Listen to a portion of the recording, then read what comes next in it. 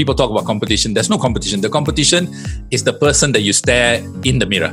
That's the competition, because you have unbelievable capacity and potential to do things that you don't even know you can. Welcome to the Athlete Story Podcast, your chance to tap into wisdom from athletes and experts in world-class sports. You are about to be taken into a chat about sports careers and related issues between an awesome guest and your listening host, the sports insider, repurposed Olympic mogul skier, and former freeride world tour athlete, Anya Balbia. Maybe you know that I ran the Successful After Sports Summit earlier this year with a lot of awesome experts. You can still get access to all the recordings by heading over to successfulaftersports.com and get the all access pass. There's a total of 18 sessions where we cover themes such as your foundation, like who are you beyond sports, your communication, as in putting yourself out there to communicate this, and inspiration from other career paths and businesses that athletes can cross over into by simply leveraging the experience from their sports career. So head on over to successfulaftersports.com and get access to all the recordings from these awesome sessions. Today we'll talk about creating a sports business with former pro footballer and award-winning entrepreneur R. Sasikumar. He won the Entrepreneurial Footballer Award for creating his sports marketing agency Red Card Global after retiring from professional football in 2003. He has also started his own radio station that he sold for millions of dollars a couple of years later. We'll hear about his journey and how today he's teaching what he has learned on his way in a concise sports business mentorship program that he offers online, specifically to help athletes build a sports coaching business. The global sports coaching market is actually estimated to grow by $12 billion over the next 4 years, according to a 2019 report from Technavio.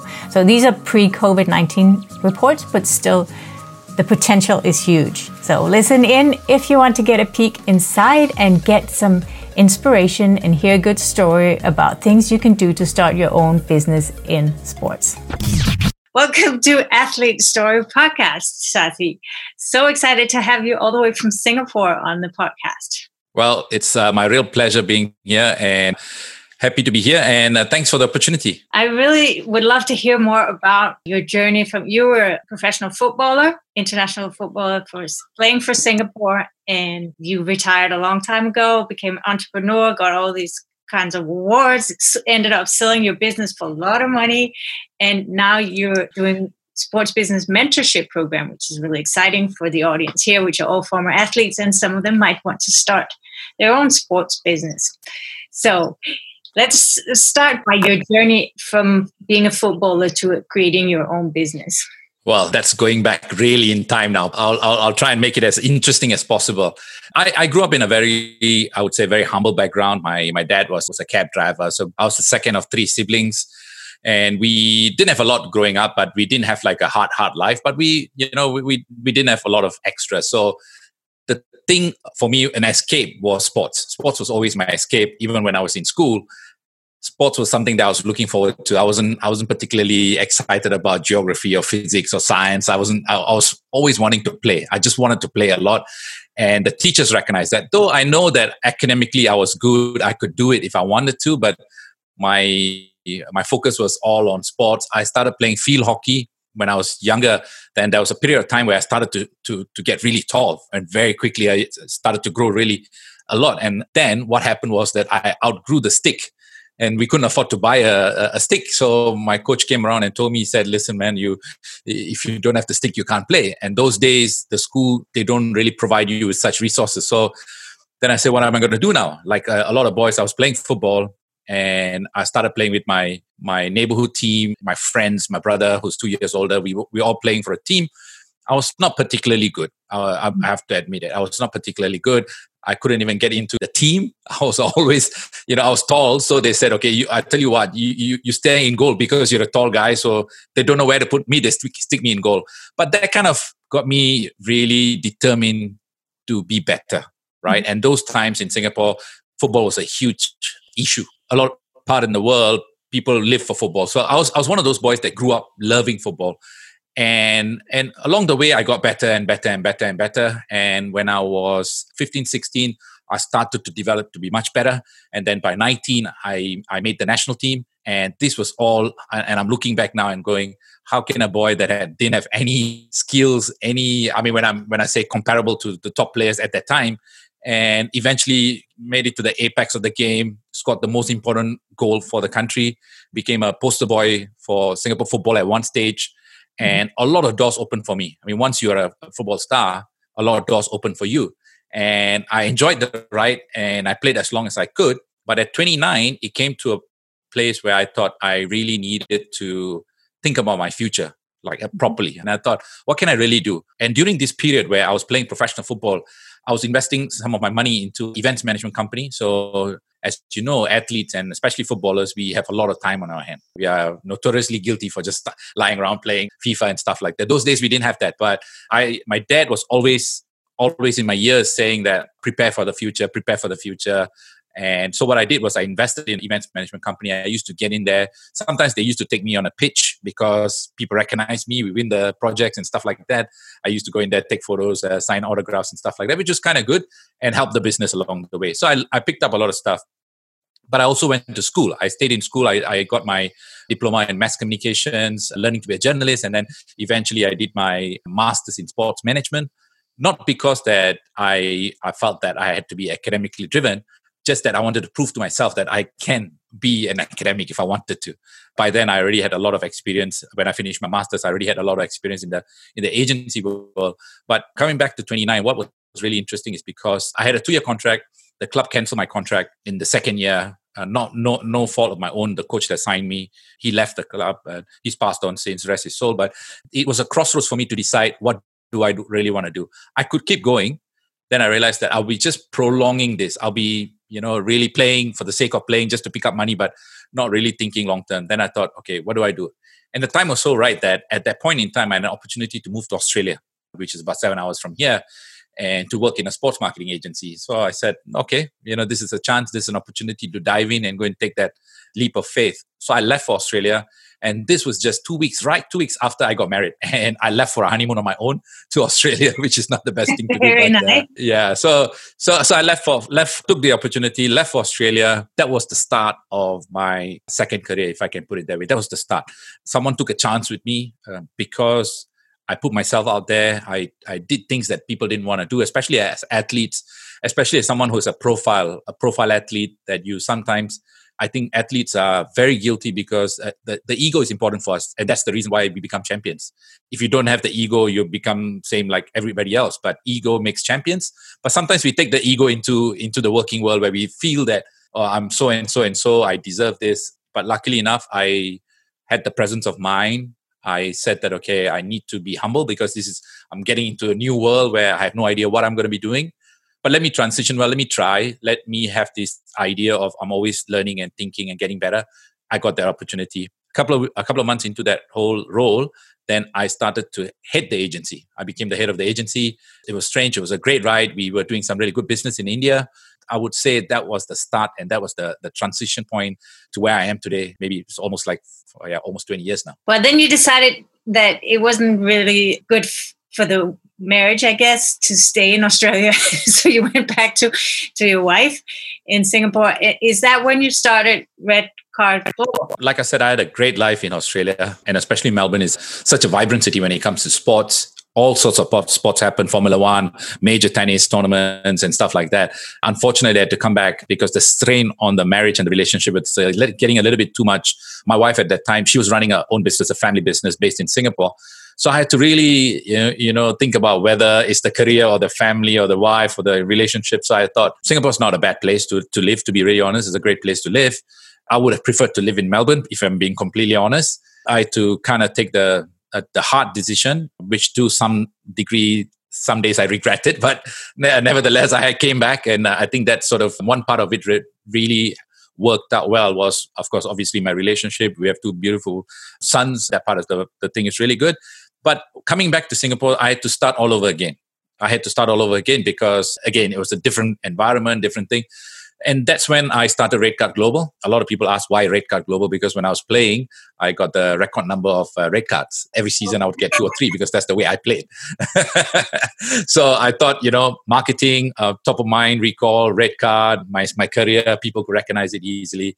And that's when I launched Red Card Global. It was a leap of faith, if I'm being completely honest.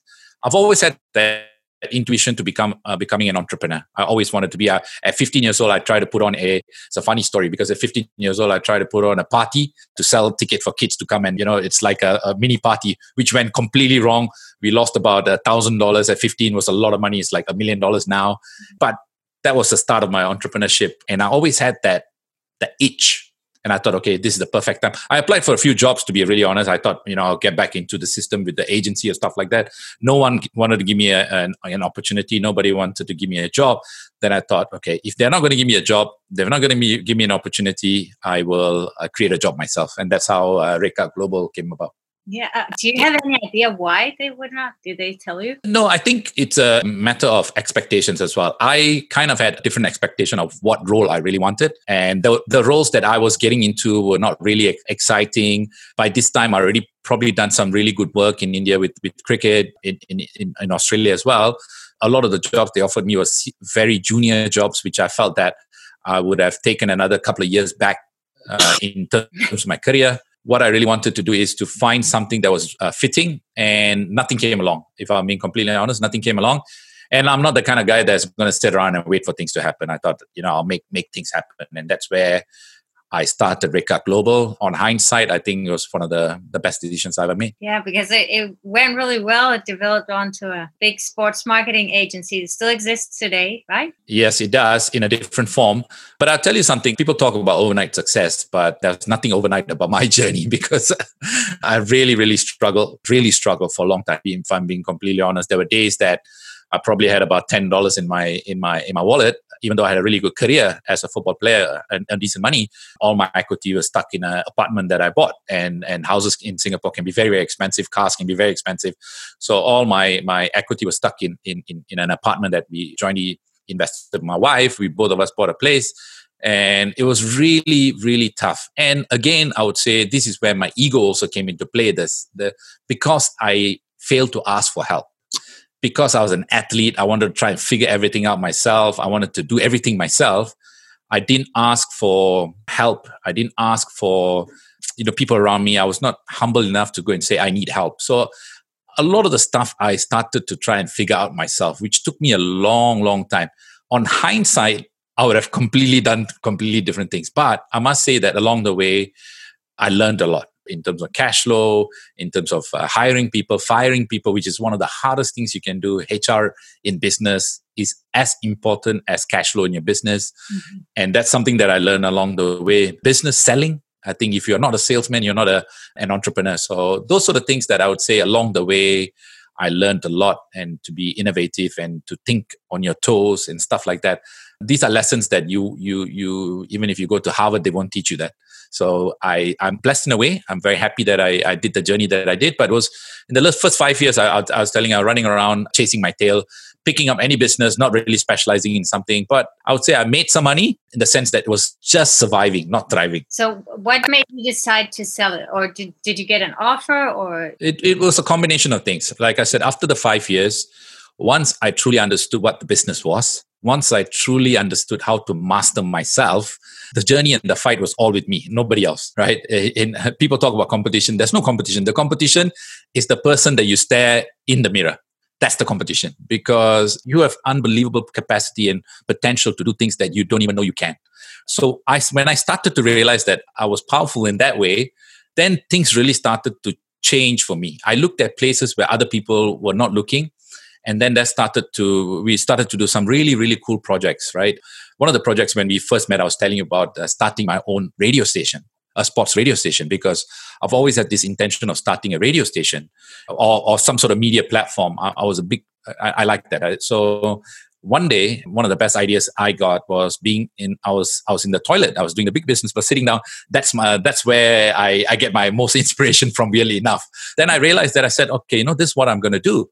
The English Premier League was huge in Singapore. The TV rights were sold for 300 million over 3 years. So they're paying $100 million for TV rights for the Premier League. Then I digged a little bit deeper. Then I realized that nobody was doing the audio rights. Then I said, if there's so much demand for that, there must be something for that, right? So I pieced one and one together. Then what I did was I then advanced it. I went to speak to the rights owners. I got a 60-day non-negotiable or a window where I could negotiate, went to the buyer. And in the end, when I put everything together, I sold a radio station. And I'm not kidding. And this is something I'm really proud of. But I can tell you that if I can do it, anybody can do it. It's just that whether you look in the right places. We sold that piece of project to a big telco here for millions of dollars, right? It was a 3-year licensing contract. And that sort of put us in the map. When everybody started to say, who's this guy? All of a sudden he's launching a radio station.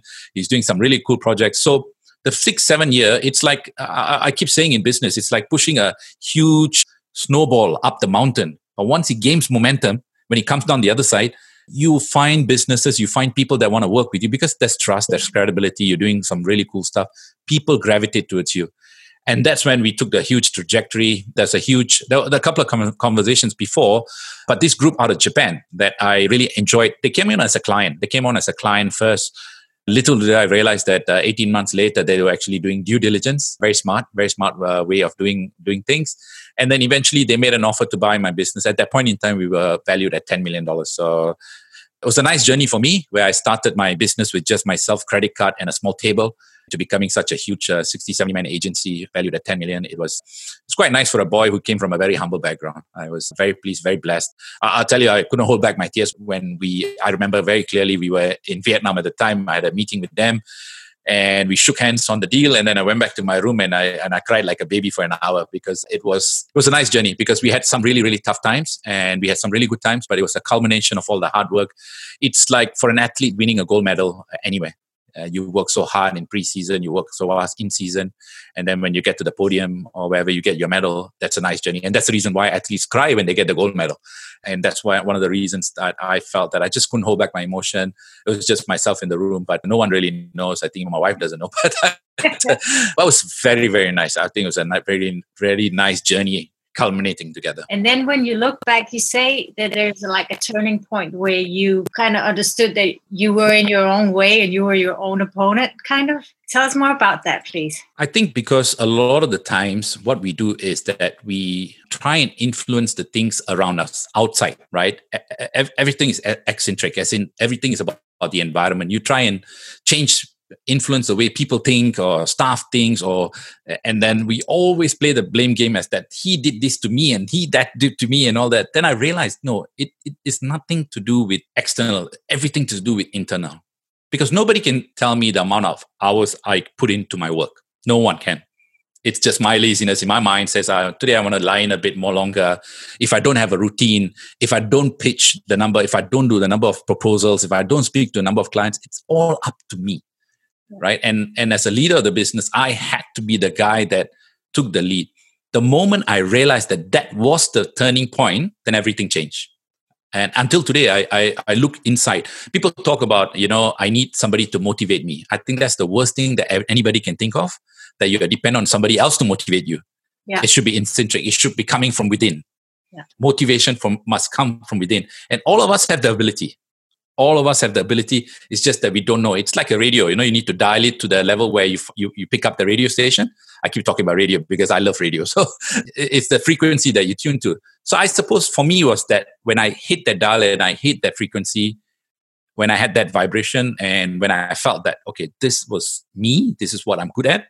The fight is me and nobody else. And if I can run this race and run it really well, be the best that I can be, also provide enough quality and value to people, that the trade will happen, the business will happen. And I think that was the real turning point. And I have two really young boys now, 9 and 7, and they're aspiring footballers as well.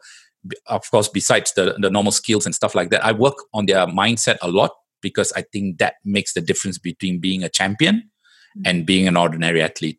And at 6 and 7, so they're going to be 7 and 9. And if I can put their way of thinking, the approach to life, which is always eccentric, that means they're always thinking from within, then going out. then I think I would have given them the biggest tool to be successful, not just in sports, but anything they do in life. Motivation is something that you need to nurture somehow. You may have something to begin with, but if you don't get inspiration and fuel this motivation, it's going to burn out. And also, I think that sometimes it's the approach. You run out of motivation when you don't have a certain set of routine that you keep to, right? When you're disorganized and you do things all over the place, when you're not organized, when you're not systematic, you don't have frameworks to achieve your goal. And the goal has always got to be some big, hairy, audacious goal that when you tell someone says you're crazy, then you got the right goal to go after. You know, I always feel that when I tell people something and they go, you are mad, that's the point I know that I've got a right goal to go after.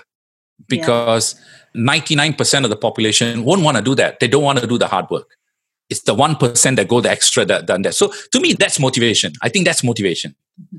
Like to say, okay, because 99% of the population won't do the hard work, let me be the guy that does the hard work. Let me be the guy that shows them how it's done, right? So that you don't need motivation. You have a purpose. There was one more thing that you said, that to ask for help and get help and not trying to do it all yourself. So you went on pretty early and hired people. Well, actually, you started even earlier than that and invested in a company where it was all, set up, and you just were called in once in a while to be the face. So you understood this quite fast that you're not going to do this on your own. Whereas a lot of people would try to do everything on their own. One of the things that I've done is I realized that a lot of, not just athletes, like a lot of people in life need help, right? Not because they're not capable, because, they need somebody to show them the way. And success always leaves clues, right? You must be smart enough to go and pick up. And like I said, we live in the greatest era in the sense that we can almost get to anyone on earth if we tried hard enough. Right? We're not in the era where, maybe our parents or their parents, they will have to go to the library to pick up some information. They need to go to a phone booth to ring someone. Like within seconds, we know I can get to Anya on your Instagram. I can get to almost anyone. So there's no real excuse that you can't model yourself after someone that you want to be like. For example, if I wanted to be like Sir Richard Branson, for example, he's got 4 or 5 books. I've got my bookshelf behind, and this is a partial of the books that I read. I can pick up a book on Sir Richard Branson, and he explains exactly how he built his empire. Or there are 100 other self-help books there. Or today you can go to a website called Clarity FM, where you can actually pay by the minutes and you can speak to a specialist in your field and ask them exactly how to do things. So when people try and figure out things themselves, I find it really strange, because when you got all these tools and the only thing that's only going to cost you is money, and money, and the way we look at money is abundant, it's a lot, and it's transient, and it comes and goes. And once you understand that and you say, I just want to acquire knowledge, then you become, you become invincible in the sense that you can achieve almost anything. But the problem is, I have seen over time that people don't want help because they say, I have to part with money and I don't want to do that. I want to try. It's better for me to keep the money in the pocket and suffer and waste more time trying to get to the end game. So that's one of the things that I've started my mentorship and tried to tell people that you can get there alone, like I did. I tried to figure out for a long, long time. I did. Eventually I did, but it took me 10 over years. Like, unless you're willing to spend 10 years to get there, I have a formula, I have a framework, I have a system, I have knowledge, and I have the patience to teach you and short circuit that for maybe, say, you get there in 24 months. Which one do you prefer? So these sort of conversations get easier when I'm actually speaking to someone. But then there are still people that feel that they want to go. That's completely fine, and that's normal too. People do that. But that's what my mentorship program is called, Sports Business Mentor. I started this because I don't want people to go to the same heartache and the same pain I went through. I want people to get there faster and easier, and actually long term it's going to cost them less money. So what does the program consist of? So when I first started that, like any product that you start, your first version is always not the best version.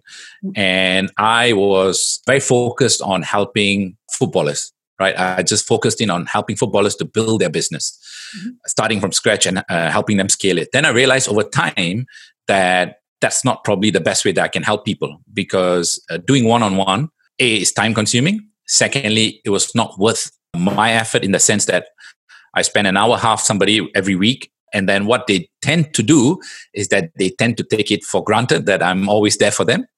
And they don't do the work. And then every little thing, I get a text message call. What do I do this? Like even for so I realized that that's not the best model, the one-on-one. So I wanted to do one-to-many. Even in the one-on-one, I have an 8-step framework where I get people to work on their vision, their mindset, because without these two, there's no fuel in the tank to move, right? If your mindset and the vision, you have to have them both.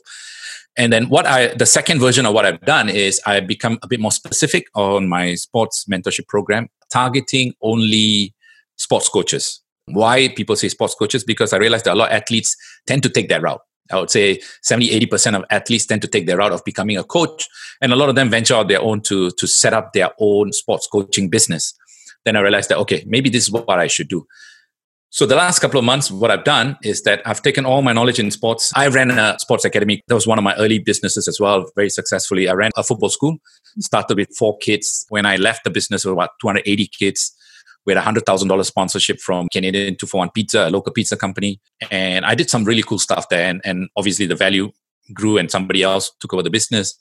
So I thought, okay, why don't I package all of this together and make it very simple, foolproof, idiot-proof, 3 simple steps, 8 little mini projects they got to do, and then they'll see. And I was also determined to make sure that they did not spend a cent on getting their business off the ground. So I took some pride in saying, okay, let me find the best way that no investment except paying to come into my course or my program or my membership. Everything else they're going to do for free. So that's ready. That's almost ready. I've just finished writing my book, which is called the Sports Business Coaching Formula, how to set up your business and get going in 7 days. So I've just basically sent it off to the editors today. I'll get it back in the next few days. And then I'm looking to of course, sell it for a very low price in the sense that cheaper than a Starbucks coffee. Yeah. To get them started, because I also realized that people have to invest. If it's $1 or $2 or $3, then they start moving. And also, more importantly, because I want to reach a larger base, again, the business side of me setting in to say that I need to offset the cost of advertising to get to people. My target is in over the next year or so to reach at least about 1,000 sports coaches and help them build a very successful and profitable business. Well, it's definitely some resources that I could have used when I started out, because I took that route. I took that route when I... Oh, yeah? Okay. I still not too late, is it? No, it's not. It's not. I still do. With the one-on-one training and the in-person training, of course, with the coronavirus is not as good, but I have other ways of delivering. But yeah, it's a satisfying job to have. No, indeed. I especially when I speak to last night, one of the students that's coming into my program, he's not signed up, he's not paid anything, sent me a text message on Facebook, say, can I have a quick call with you? I happen to have the time. I said, just ring me. So he rang me, and then he was talking about how to set up a podcast. He's not even in my program. I just gave him some advice and stuff like that. And then he put on the phone and he said, I've not even joined your program. You're so nice to give me all the information. I'm always a believer of leaping with value first, because in this world where we live in, everything is commoditized. Everything is a commodity, because if I'm doing something, some guy down the road is doing it cheaper and maybe better. Mm-hmm. The only thing we have is relationship. The only thing we have is the human-to-human interaction that's sometimes lost in this whole digital world. And of course, in the last 4 or 5 weeks, we realized that we are dying for human interaction.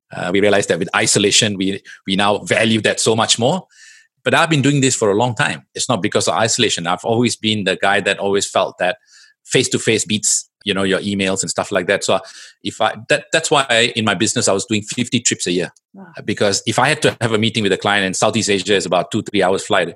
If I want to meet a client, I jump on the plane and go. And I meet the client face-to-face. So a lot of trust was built, a lot of relationships were built along the way, because that's how I always felt that as humans, we should communicate. In this digital world, people lose. But that's working out well for me. So I would say that you're spot on in the sense that the one-on-one is so fulfilling. It helps with building lasting relationships. I always say this in business: you don't need 1 million people to be rich. All you need it's 100 people, 1,000 people that are really loyal, and they are your tribe. Because you can sell a T-shirt with just put your name there and they still buy it because they trust you and you have a relationship with them. And it's been proven time and again, right? Off-White or Supreme and all these brands. The T-shirt is made in China, but they have a brand. It's because they build this loyalty. And I think athletes got to really start looking at that very early. because they have, I would say, what we call brand equity. When they're playing, they have Instagram and all the social media that they can start building this loyal following. And then all you need to do is then think about how you transition that into a business. They have so much leverage that, we've seen it with Cristiano Ronaldo, obviously, because he leverages his Instagram so much more that he makes more money on Instagram than actually playing football. That is a sign that athletes should be, even you don't have to be at that level. And that's not because he doesn't make a lot of money playing football. No, it's not at all. Not at all. You're right there. So yeah, I think it's a food for thought for a lot of athletes. Well, thank you so much for sharing all your story, your journey, and this sports business mentor.com is where people mentor. Yes. Yeah. So you can find me on Instagram and Twitter. It's called @BladeOfGod. That's my Instagram handle, @BladeOfGod. If you want to know more about the program that I run, sportsbusinessmentor.com. That's the URL. You go there. There's a bunch of things you can actually do. Join my email list. I won't spam, I promise. It's maybe 1 or 2 emails a month, but it's action-packed. I teach people exactly how to go about doing it. You can send me emails like, ask me whatever you want. I try and reply all the emails. My goal, like I said, is to get 1,000 people to start their business and be highly profitable in the next 24 months. So that's where you can reach out, and it's an interesting journey. I think you'll find out a lot more about yourself. Thank you, Sasi, and consider yourself part of the Athlete Story community from now on. No, thank you. It's a real pleasure. Thank you so much for allowing me to share my story with the audience. I think when you're doing that, it's amazing. I've been following your stuff on Instagram and stuff like that. So great job. Thank you so much for doing that for the community as well. Thank you for listening to Athlete Story. You are awesome. If you are yourself a world-class athlete or former, don't hesitate to come over on athletestory.com and check out more free stuff and resources to help you thrive in and benefit from your sports career. Dare to prepare, then get yourself out there. Stay in touch.